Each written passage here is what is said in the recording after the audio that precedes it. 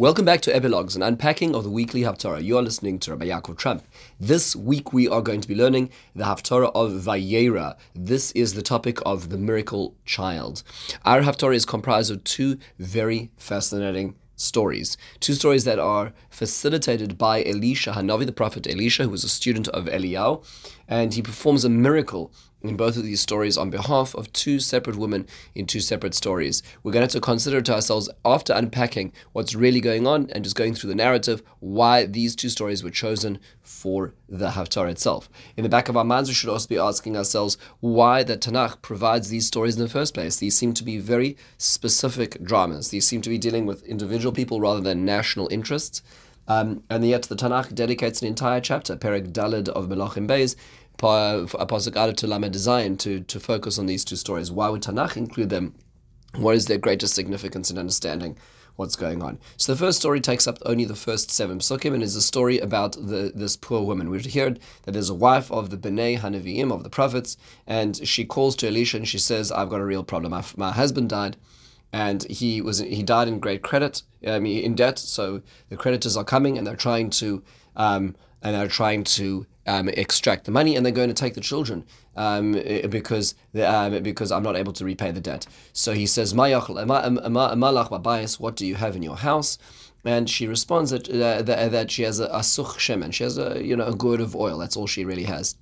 So he tells her to go and request to borrow vessels or containers from all her friends, as many as she possibly can do, and she does. She brings them to her house, as the prophet tells her, and he says to her, close the door, and I'm going to tell you to pour the oil. And she pours the oil, and the oil keeps flowing from the container into all the other borrowed containers, and she fills them all up, and she's able to sell the oil at quite a premium, and is able to get money and be able to repay her debtors and live safely. That is what he says, and he concludes by saying, Techi, but no, sir, and you're going to sustain yourself on the remains.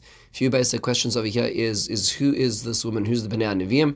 So there's the Mefarshim tell us based on Chazal that she was the wife of Ovadia. Ovadia was a prophet who was in the service of the king of Achav, who was the king of the north, complicated individual. But Ovadia, when there was a decree by the wife of Achav, Jezebel, to wipe out all the prophets, this Ovadia saved 100 prophets, put them in caves, and used all his own money, and that's where he went into great debt to sustain them through the drought and through being hidden incognito.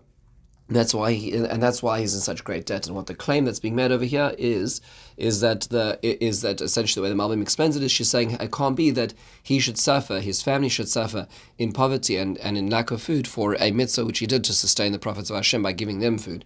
That's the claim that she is making over here as well. Why does the door need to be shut for this whole experience? So Rashi explains that miracles happen b'hatznea, in secret. We need to give space for miracles to happen. Hashem doesn't make huge fireworks shows. They're done in a subtle way, in a way that sometimes could be missed and many times are missed. And so she needs to close it in a way that's obvious. In fact, it's not that suddenly a miracle suddenly appears in her bath. What it is that she just pours, and the pouring continues. It's an expansion of the reality that already is there.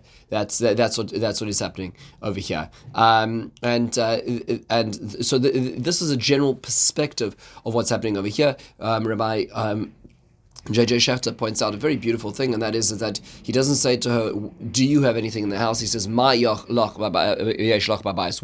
have in the house? Everybody has something. Even when a person's in a very impoverished and difficult state, there's always something a person has, and one builds off of that.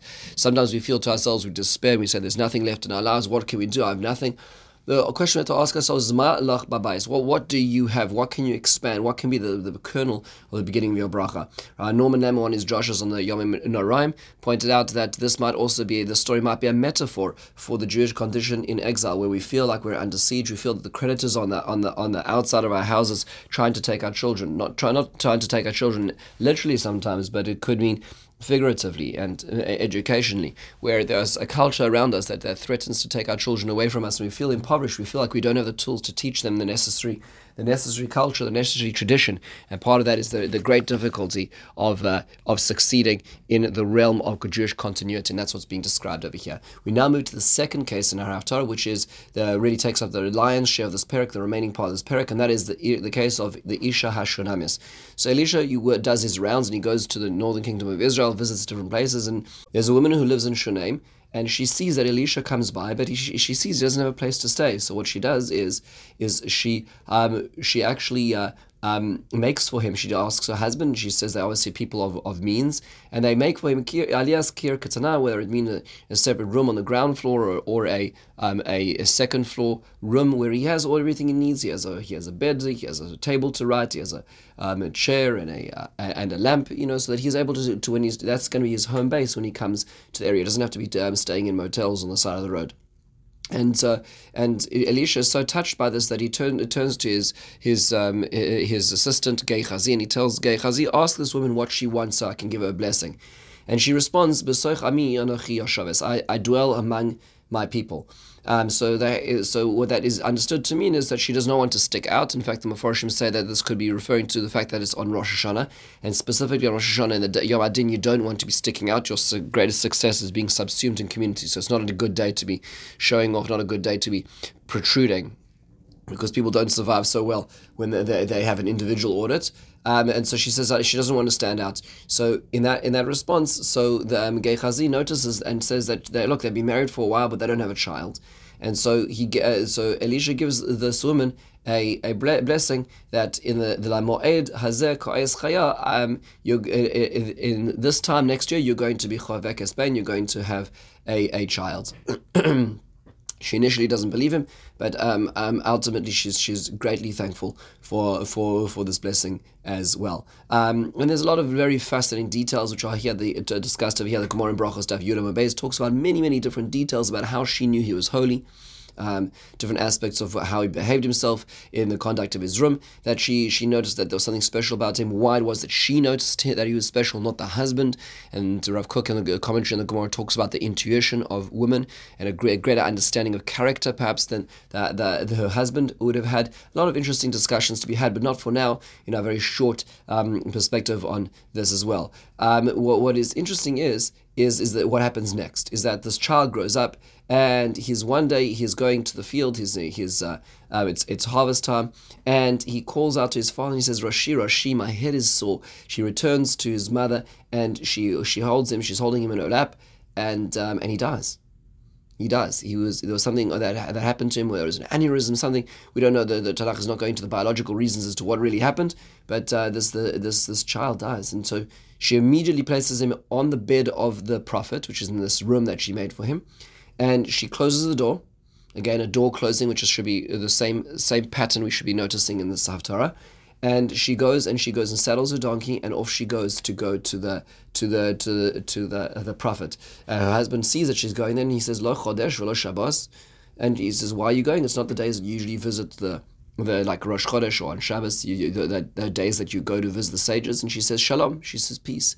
She goes off. She rides to the woman, and when he sees her coming, he realizes that something is going on. She comes up and to Gehazi and says, everything all right? And she says shalom, and then she comes to Ish Elokim. She doesn't want to talk to Gehazi. She prostrates herself in front of him, and she begs and she says, you should not have deceived me. You said that you were going to give me a child, and now that's not happening.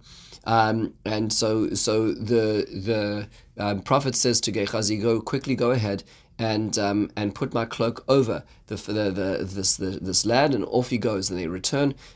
He comes into the attic or to this room, and Elisha comes in and he sees that the child is lying on the bed, and he closes the door. Again, closing the door, prays to HaKadosh Baruch Hu and lies upon him, like mouth on mouth, eyes on eyes, hands on hands. And miraculously, there's a resurrection. This child returns to life, and he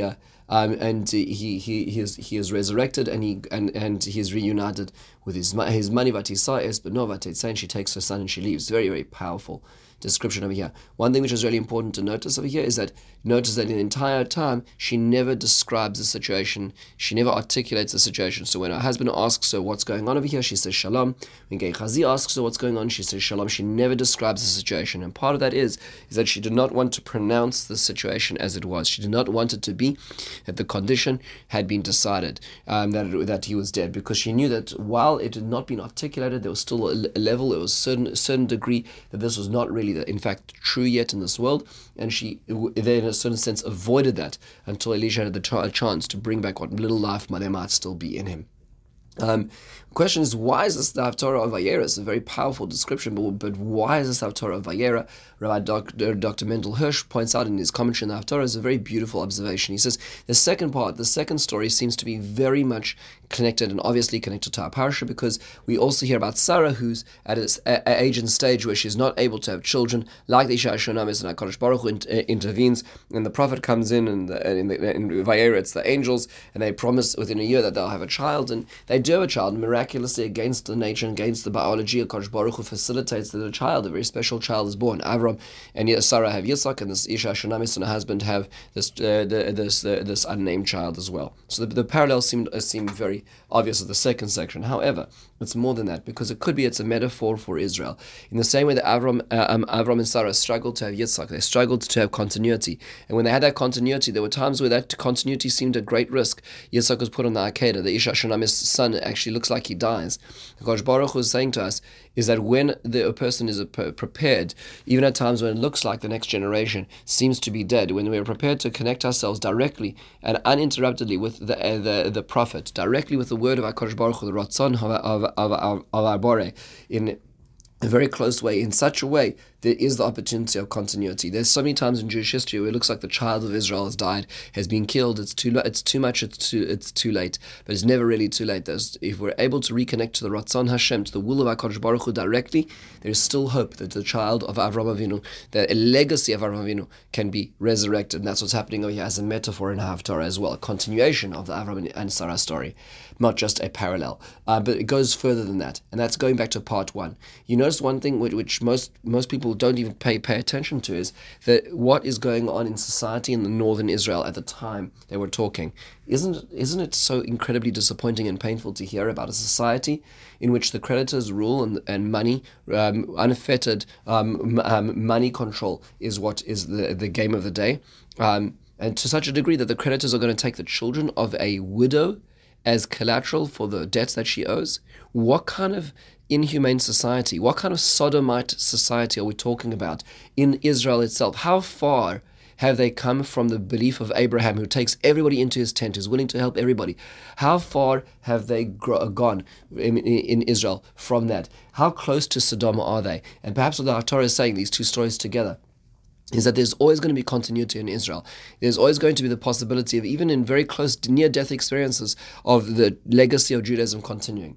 But we have to be able to be connected to that legacy. If we want to be connected to our father, we need to also be connected to our father Abraham, our matriarch Sarah, in a way where we're acting like them. And if we're not acting like them, then should we be privy to the gifts and the blessings of them as well? The two parts of our Torah serve as those two questions. We have the ability to be able to survive, but we need to be able to look like Abraham and Sarah in order to be able to succeed.